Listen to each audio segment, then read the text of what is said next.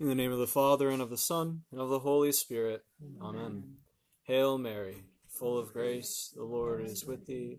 Blessed art thou amongst women, and blessed is the fruit of thy womb, Jesus. Holy Mary, Mother of God, pray for us sinners, now and at the hour of our death. Amen. Mary, Tower of Ivory, pray for us. In the name of the Father, and of the Son, and of the Holy Spirit. Amen. Tonight's topic is a very Catholic one, and also one that isn't really understood by a lot of people. And that topic is relics. Perhaps you've been to Siena, maybe you've walked into the Basilica of San Domenico, and you see St. Catherine's head just kind of hanging out there, her 600-year-old head. And there are all these flowers around it, and it's a nice glass case, and it's, very nice and built up, kind of like a gold stand that it's on, right? Or maybe you've been to Nevers, France, and you've seen the incorrupt body of Saint Bernadette. Or maybe you visited Naples and you saw a vial of Saint Januarius' 1700-year-old blood liquefy each year on his feast day. Sometimes the parish has relics, or not quite as drastic, but a parish might have relics out on display. And sometimes, if the parish does have those relics for a particular feast day, you can come and venerate those relics. So relics are interesting, right? They're even more to consider about them and what they are and what they represent once we start getting a little bit more into the topic. The English word relic comes from the Latin word reliquiae, which early Christian times meant actually the same thing. The bones, ashes, clothes, or some other object that was used by a departed saint, or the remains of the departed saint himself. In many cultures, the remains of people's beloved dead are held in high esteem, and they're given a different sort of veneration. A lot of cultures, they have sort of burial rites or sort of funeral rites around how they say goodbye to their loved ones.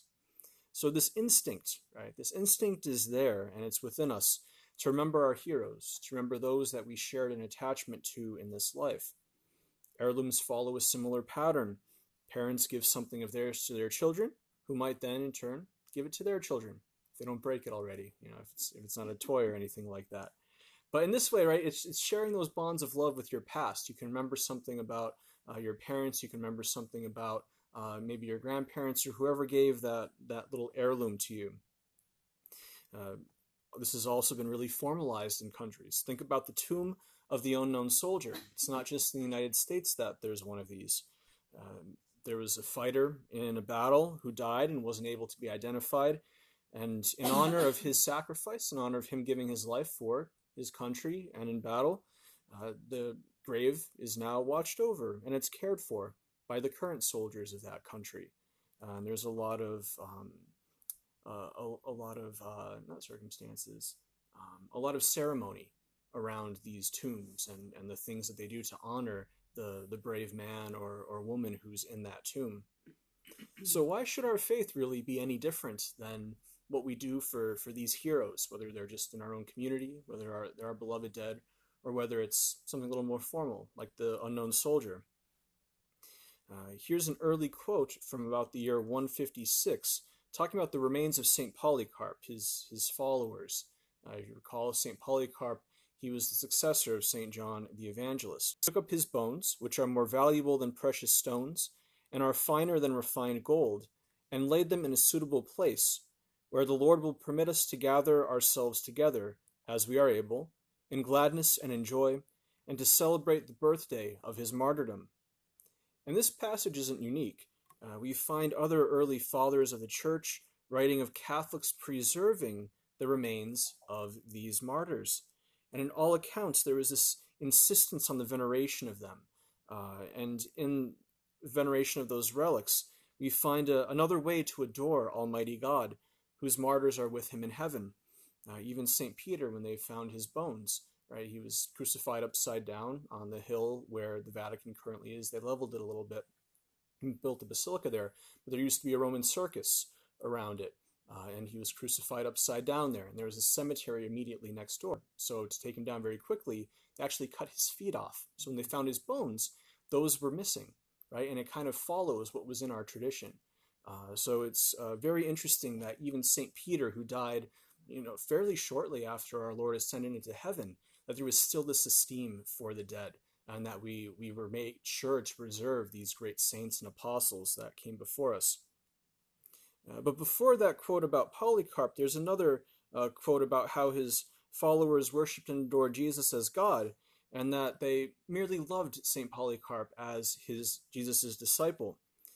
And that was in rebuttal to the authorities. The authorities were thinking, if we give the remains of St. Polycarp to these Christians, well, the same thing that happened to Jesus is going to happen to Polycarp, so we better keep his remains. And there was a little bit of debate. They didn't want to give them back because of they were afraid of what might happen, another resurrection.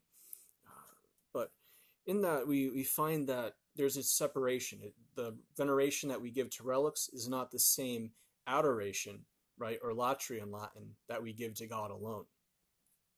What's great about the quote about Polycarp's bones and having them in a suitable place for them to gather together. Now that gather together, think about it, right? What do we gather together for every Sunday? We gather together for Mass. So even in the early church, right, even in that first century and even before then, there was still this tradition of saying Mass over the bones or over the tomb of one of these martyrs.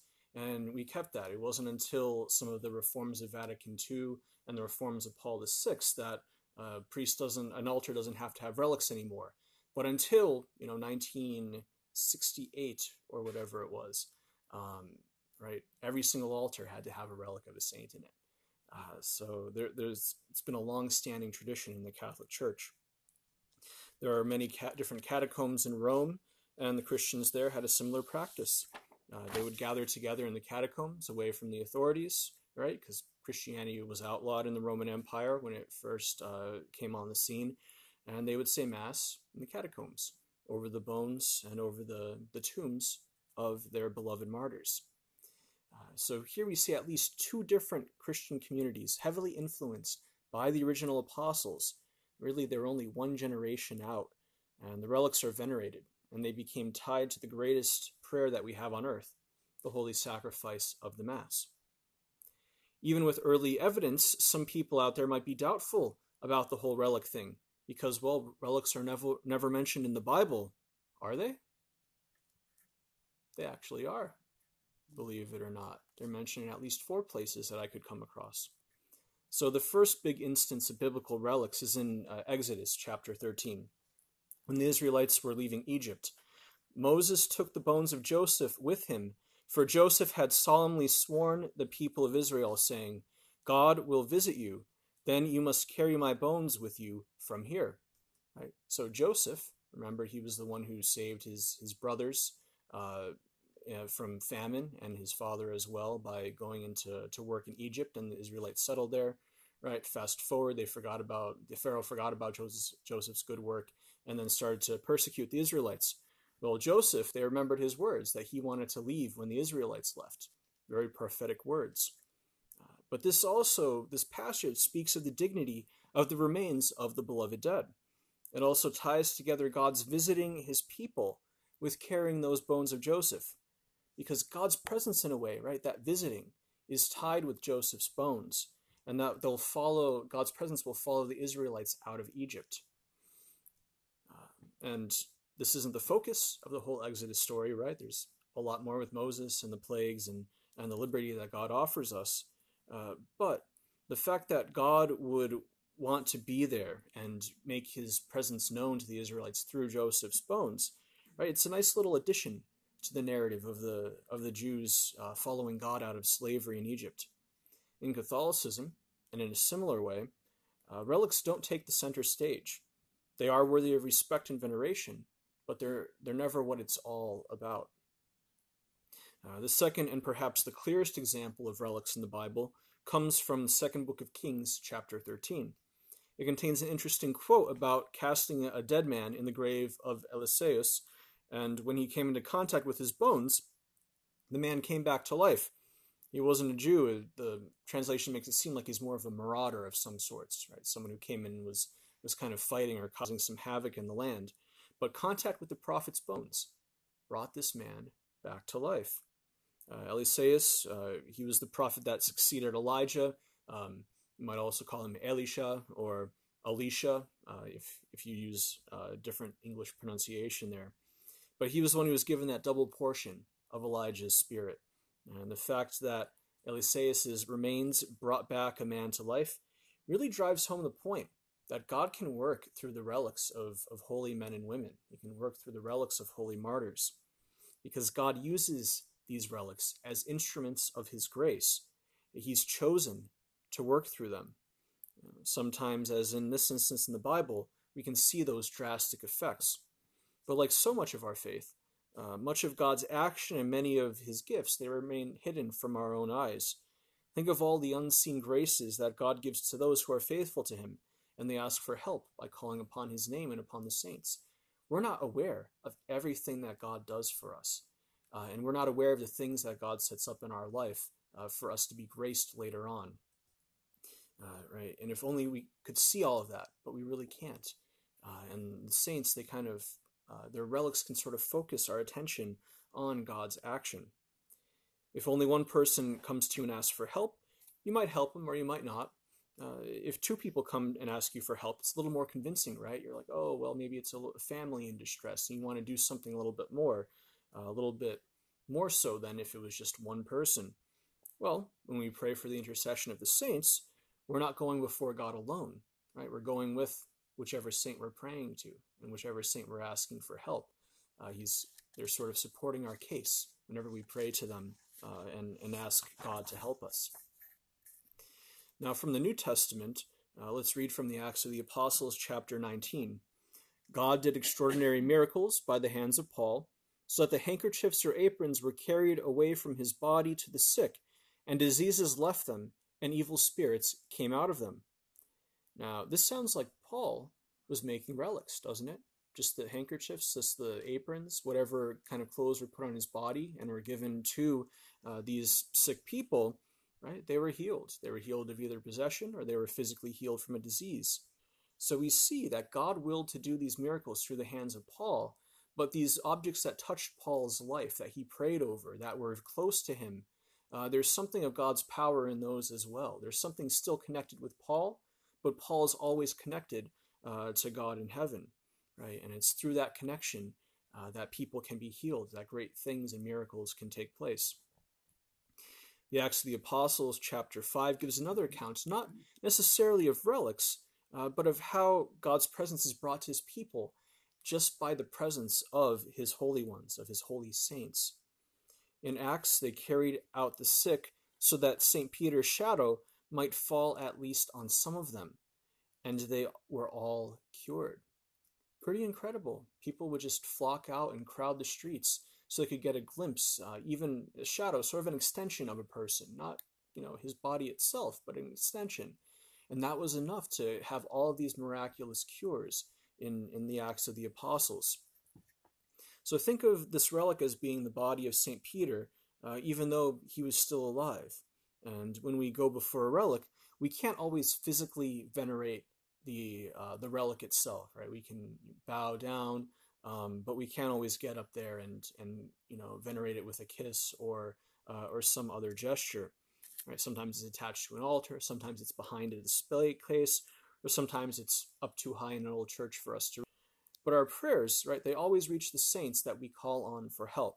If we are only in their presence and we have faith, we don't have to be physically touched by the relics to experience the saints' intercession for us to God. So even though kneeling and praying, we're still kneeling and praying in the shadow of a saint's relics, aren't we? Right? We could still have those same miracles happen to us if it be God's will, and still have some of those same healings just by being in their shadow and wanting God to come to us.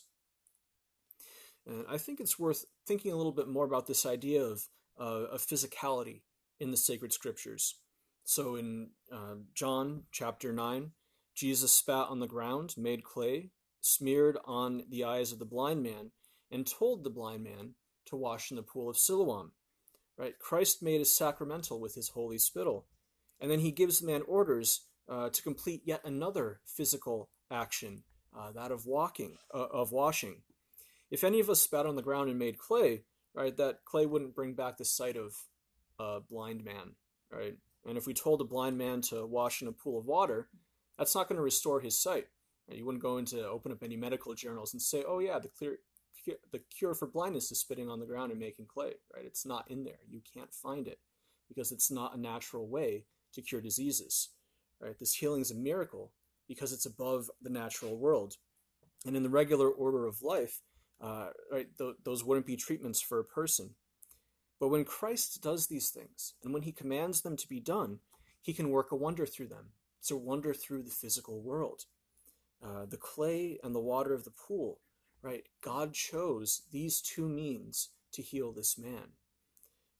Another instance of physicality, in St. James's letter, chapter 5, he gives us the form of the sacrament of the anointing of the sick.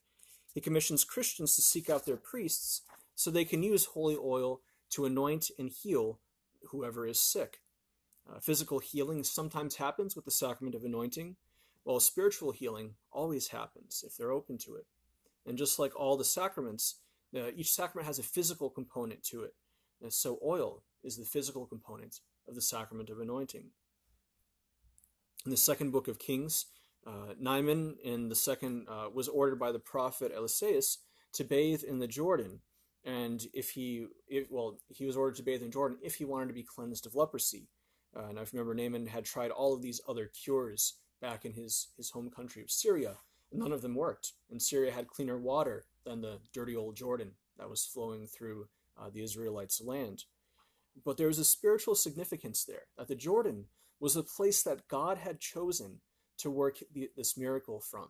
Right? And the prophet was aware of this. He knew that God wanted to touch Naaman there, except Naaman had to have some belief. He had to know and trust in the prophet and trust that God really was going to cure him if he did this. So from this old part of the Bible, we get the idea of holy water, that waters designated by God, they can be special conduits of God's graces to flow through them. So it's not just relics, right, in our faith. But relics and even sacramentals, if you ever have blessed salt or you take holy water from the church, they're all sort of tied together with that physicality in our bodies, even though they all have spiritual significance. When a priest performs the rite of blessing of holy water, whatever water he blesses then becomes designated by God to protect everyone who invokes the most holy name of Jesus and uses that water, right? So instead of just being the Jordan or just being this other water, through his priests, right? Christ can make his presence, can make his grace even more here in this world and touch even more people. All of these instances make it abundantly clear that matter, right? Physical matter, it conveys grace, and that both sacramentals in the church and venerating relics, they're not unbiblical practices, right? We see their origins in the Bible in multiple places, Old and New Testament. They are there. The theological explanation of relics and matter has everything to do with Jesus Christ himself, right? It's this incarnational principle that Jesus is the second person of the Trinity. He is God. He chose to take on our human nature, and in doing so, he was physical in that human nature. So we are, as humans, we're composites, right? We're made of two things, body and soul. Body is physical, soul is spiritual. The body is material, but the soul is not. You can't point to my arm and say that my soul's there, or if someone loses a finger or something like that, you can't say, oh, he lost part of his soul. He did not, right? The soul is immaterial, and it's not. It forms the body, right? It's its form, and it gives life to the body, but you can't pin it down and say that it's anywhere. As human beings, our nature is actually a reflection of Jesus Christ and his incarnation. We see this so many times as Catholics. Natural, material things become signs of God's incarnate divine love, both for himself as the second person of the Trinity, loved by and loving the other two members of the Trinity, God the Father and God the Holy Spirit. And then we can turn to the beginning of the Gospel of St. John, and the Word became flesh and dwelt among us. This seems to have been God's plan for the material world all along, that it would be a reflection in his own wisdom, and that it would all point creation back toward himself and back toward the person of Jesus Christ. As humans, right, we have our senses, and that's how we understand the world. Thanks to God's continual work in the world, material realities, they can become sacred signs to us that we can understand through our senses. If someone lost all of their senses, right, you have those sensory deprivation pools. They wouldn't be able to really learn anything. They'd just kind of be stuck there as we would. But God's given us the senses so that we can learn about our world, but most especially so that we can learn about God, who has acted in the world. Relics show us how even what appears to be dead in this world is still held in existence by God, and it still bears the mark of its creator, who works in and works through everything that he has made. It was through Jesus' body that he could do everything a human could do. His body made it possible for crowds to touch him. More than once in the Bible, we get the impression that crowds would press in on Jesus, and they would try to touch him, even the hem of his garment, to be healed, and then that was enough for them. Jesus did not want to deprive us of his presence here on earth, so he left us himself as the Holy Eucharist.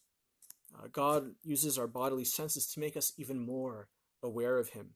The material world is what we live in, right? The material world, it's how we get most of our information, unless God, infuses it into us, which is much more rare. But it's then through faith that can take us to the next level, so to speak. That God can touch us physically, and then lift us up to touch him spiritually. We as human beings, we are wonderfully made, and God made us to be so. He designed us that way so we could meet him in a physical manner, and then he could draw us back to himself.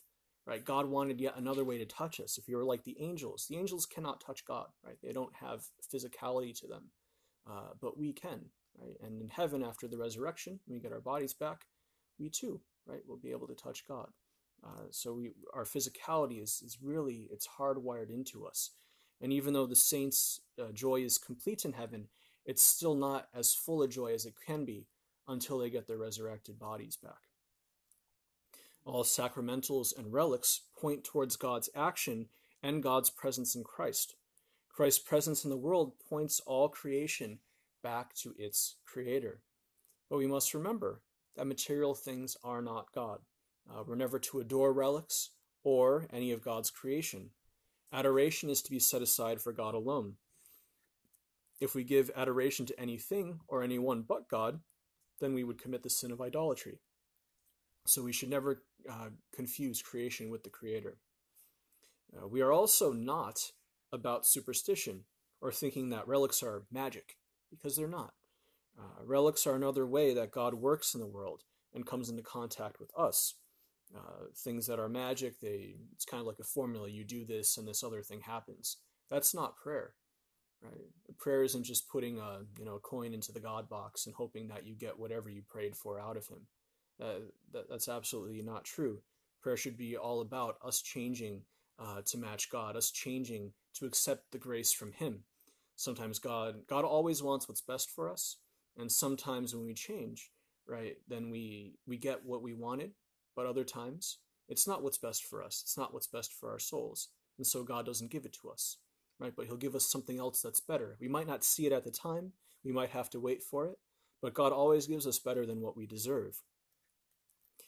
Earlier I had mentioned that we're not all about, carrying around dead things in the church everywhere we go, just as an end in and of itself, right? We don't carry around bones just because we're carrying around the bones of a saint. As Catholics, we're all about that incarnation that I was talking about finding and encountering God within the world. And the relics of the saints, they help us to do that. They extend and they strengthen God's presence in our day and age. When you realize what relics are and what they mean, then you can rejoice in God, who is near to us, who's chosen to be near to us, not just in the Holy Eucharist, which is, a crazy awesome, best way we can be near God in this life, but he's chosen to be near us in all these other ways as well. The big takeaway is that God can convey blessings through matter. Jesus Christ took on flesh. He is a divine person who is true God and true man. Us humans, being designed as we have been, we need God's grace, and God has designed us to give us that grace through visible things, through visible signs. And since these signs, we can see them, we can comprehend them and sense them, then we can also understand the spiritual condition that matches them. For instance, with the sacraments, we can understand that the newly baptized are in a state of grace. Being able to understand this is because we can see the water being used, that it's a cleric of the church, that they say the right words, right? And that they're performing the sacrament of baptism. We have the spiritual understanding of this person's condition after we've seen them, after we've seen what happened to them, after we understand what it is that the church is doing. So God makes that visible, and through his salvific action of dying on the cross, he extends that to all time through his church. In the old 1917 Code of Canon Law, it reminds us that the saints are reigning as one Christ in heaven. The basis of canon law is theology, right? Church law, it tries to draw out these principles of theology and then tries to formulate those into laws, sort of guiding principles for the church to follow. The saints taking part in the one reign of Christ, these saints are reigning in heaven. These saints, as the king, reign as the king reigns. And that's another profound truth that allows us to venerate relics. They're taking part in Christ's kingship in heaven. Why we should treat their remains as sacred is because these saints, especially the martyrs, they mingled their blood with the victim of Calvary. They shared in a profound way in Christ's passion and death. And so therefore, right, they're worthy of our love as well. Not as much love as we would give God, but we can absolutely love them for taking part in the Lord's passion, for giving this great witness to us with their lives. An even older document about relics is from the Council of Trent. The holy bodies of holy martyrs and of others now living with Christ, which bodies were the living members of Christ in the temple of the Holy Spirit, and which are by him raised to eternal life and to be glorified, are to be venerated by the faithful, for through these bodies many benefits are bestowed on men by God.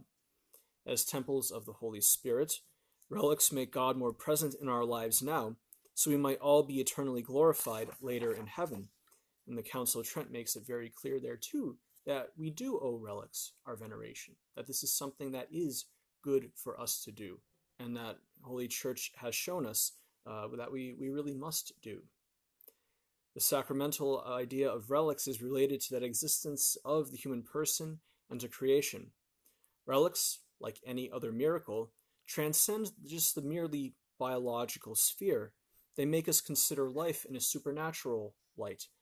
The human person cannot be fully understood just by our biology alone. Just like we cannot understand relics if we approach them by just what they physically are. We have to view them through the lens of Christ's incarnation. We have to view them through the lens of faith to be able to access those graces, to be able to give them the proper respect that they are owed. There are some regulations that you should know about relics.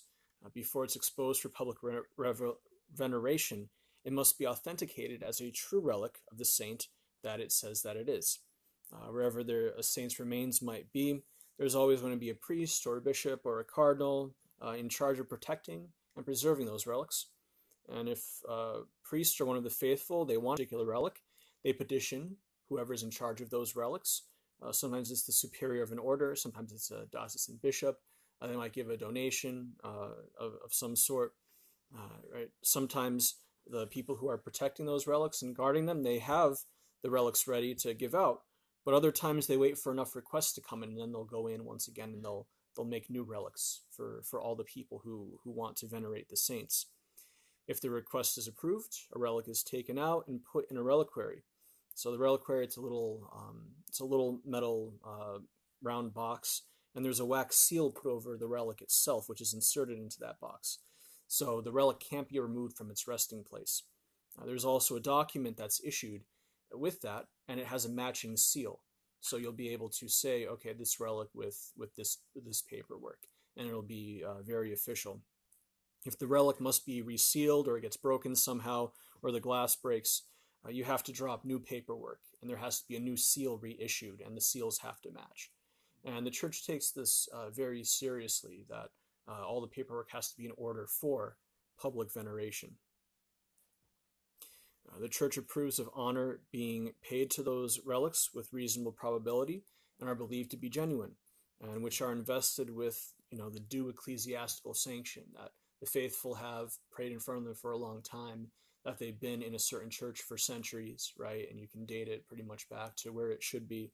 The church says that it's reasonable. You don't have to have, everything explicitly put out for everything. If the paperwork is ever lost, however, the relic must be removed until you can get a new paperwork drawn up for it and issued. Unfortunately, there were many clever yet evil men in the Middle Ages. They falsified relics and they sold them. Relics, they're never allowed to be sold, right? This would be the sin, the grave sin of simony. Remember from the Acts of the Apostles, Simon was a magician, and he tried to pay the apostles to make him an apostle, or at least give him the Holy Spirit, so that he could do the same things as them. He wanted, the apostolic powers to be able to heal people and do everything else that he saw them doing. So simony was condemned by the church, and all the sales of relics and holy things are invalid, as well as all offices within the church that someone pays for. All of those are invalidly gained. Some might be confused by how many relics of the true cross there are. Doubters say that if you put them all together around the world, that the true cross would have weighed, several tons. But there's a distinction there that a lot of the doubters, they fail to make between different classes of relics. So first-class relics are taken directly from the corpse or the remains of a saint's body. Sometimes it's a piece of bone, sometimes it's a little bit of their blood, right? Sometimes just some tissue or some sinews around a joint, right? Those are all first-class relics. Second-class relics are things that belonged to the saint or they were connected with his life. So, for instance, we have no first-class relics of the Blessed Virgin Mary because she was assumed into heaven, right? We do, however, we have her mantle and we have her wedding ring, and we do have the cradle, the manger that our Lord was put in at Nazareth. That's in Santa Maria Maggiore in Rome. We also don't have first-class relics of St. Joseph, so this might mean that perhaps St. Joseph was assumed into heaven, but we've sort of lost that tradition if it was a tradition within the church.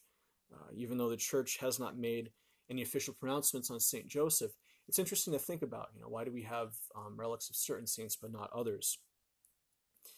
Third-class relics are items that have been touched to a first-class relic, and by doing so, they themselves have been made relics. Each class of relic, what you should note, is that each class of relic is just as much a relic as the others, and they're only put into different classes to let you know the proximity to the saint that you're venerating. There's a story about Pope Gregory the Great. This pope's relics are underneath his altar in St. Peter's Basilica in Rome. Beneath that altar, there lies a white marble sarcophagus containing the relics of Pope St. Gregory the Great. He was alive from 590 to 604, and he's also a doctor of the church. He was the first pope to adopt the title Servant of the Servants of God. The mosaic altarpiece above his altar, it has a picture. So in the Vatican and Basilica of St. Peter's, they don't have any original paintings out. They put all mosaics in that are very close to the originals because of all the photographs that get taken.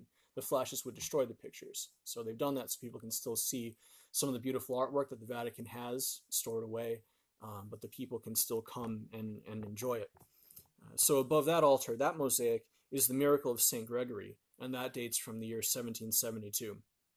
The story goes that a wealthy Roman nobleman desperately wanted a relic of St. Peter, and he begged St. Gregory until he finally succeeded to the request. So St. Gregory laid a linen corporal. Corporal is a type of cloth that the priest uses at Mass that he offers the sacrifice on, all of the gifts of bread and wine that he's going to transubstantiate, right? All of those go on the corporal. So that's the type of cloth we're talking about. He laid the corporal on that altar that's connected with St. Peter. So you can't, St. Peter's tomb is buried way deep down, kind of on the same stone, but up top, the altar is built right on top of it. And St. Gregory put the corporal on there. And when St. Gregory gave this third-class relic to the noble became obstinate because he wanted a real relic, right? He wanted a first-class relic of St. Peter. St. Gregory tried to reassure him that this relic was indeed a true relic of St. Peter, just as any of his bones would have been. When the noble continued to be obstinate, St. Gregory took a pin and he stabbed the corporal, and immediately the corporal began to bleed. Right? So St. Gregory once again showed one of the many reasons why he was called great within his lifetime, but he delivered to all of us who come after a reminder that relics truly connect us with the saint. That it doesn't matter whether it's first class, second class, third class, right? They're all just as much relics as the other. They're all worthy of our veneration.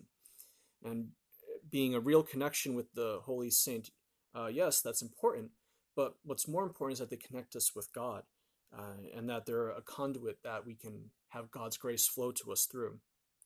Now, understanding this, one can understand how there are so many relics of the true cross. Many of those relics are third class. Most of those relics are third class, but they are just as much the true cross as if that wood had been part of the first cross 2,000 years ago. So once again, we see how mysterious our faith can be, how God's love cannot be restricted by any physical matter, but he actually uses physical matter to extend his love into the world. That physicality of relics is part of God's plan for entering into our lives.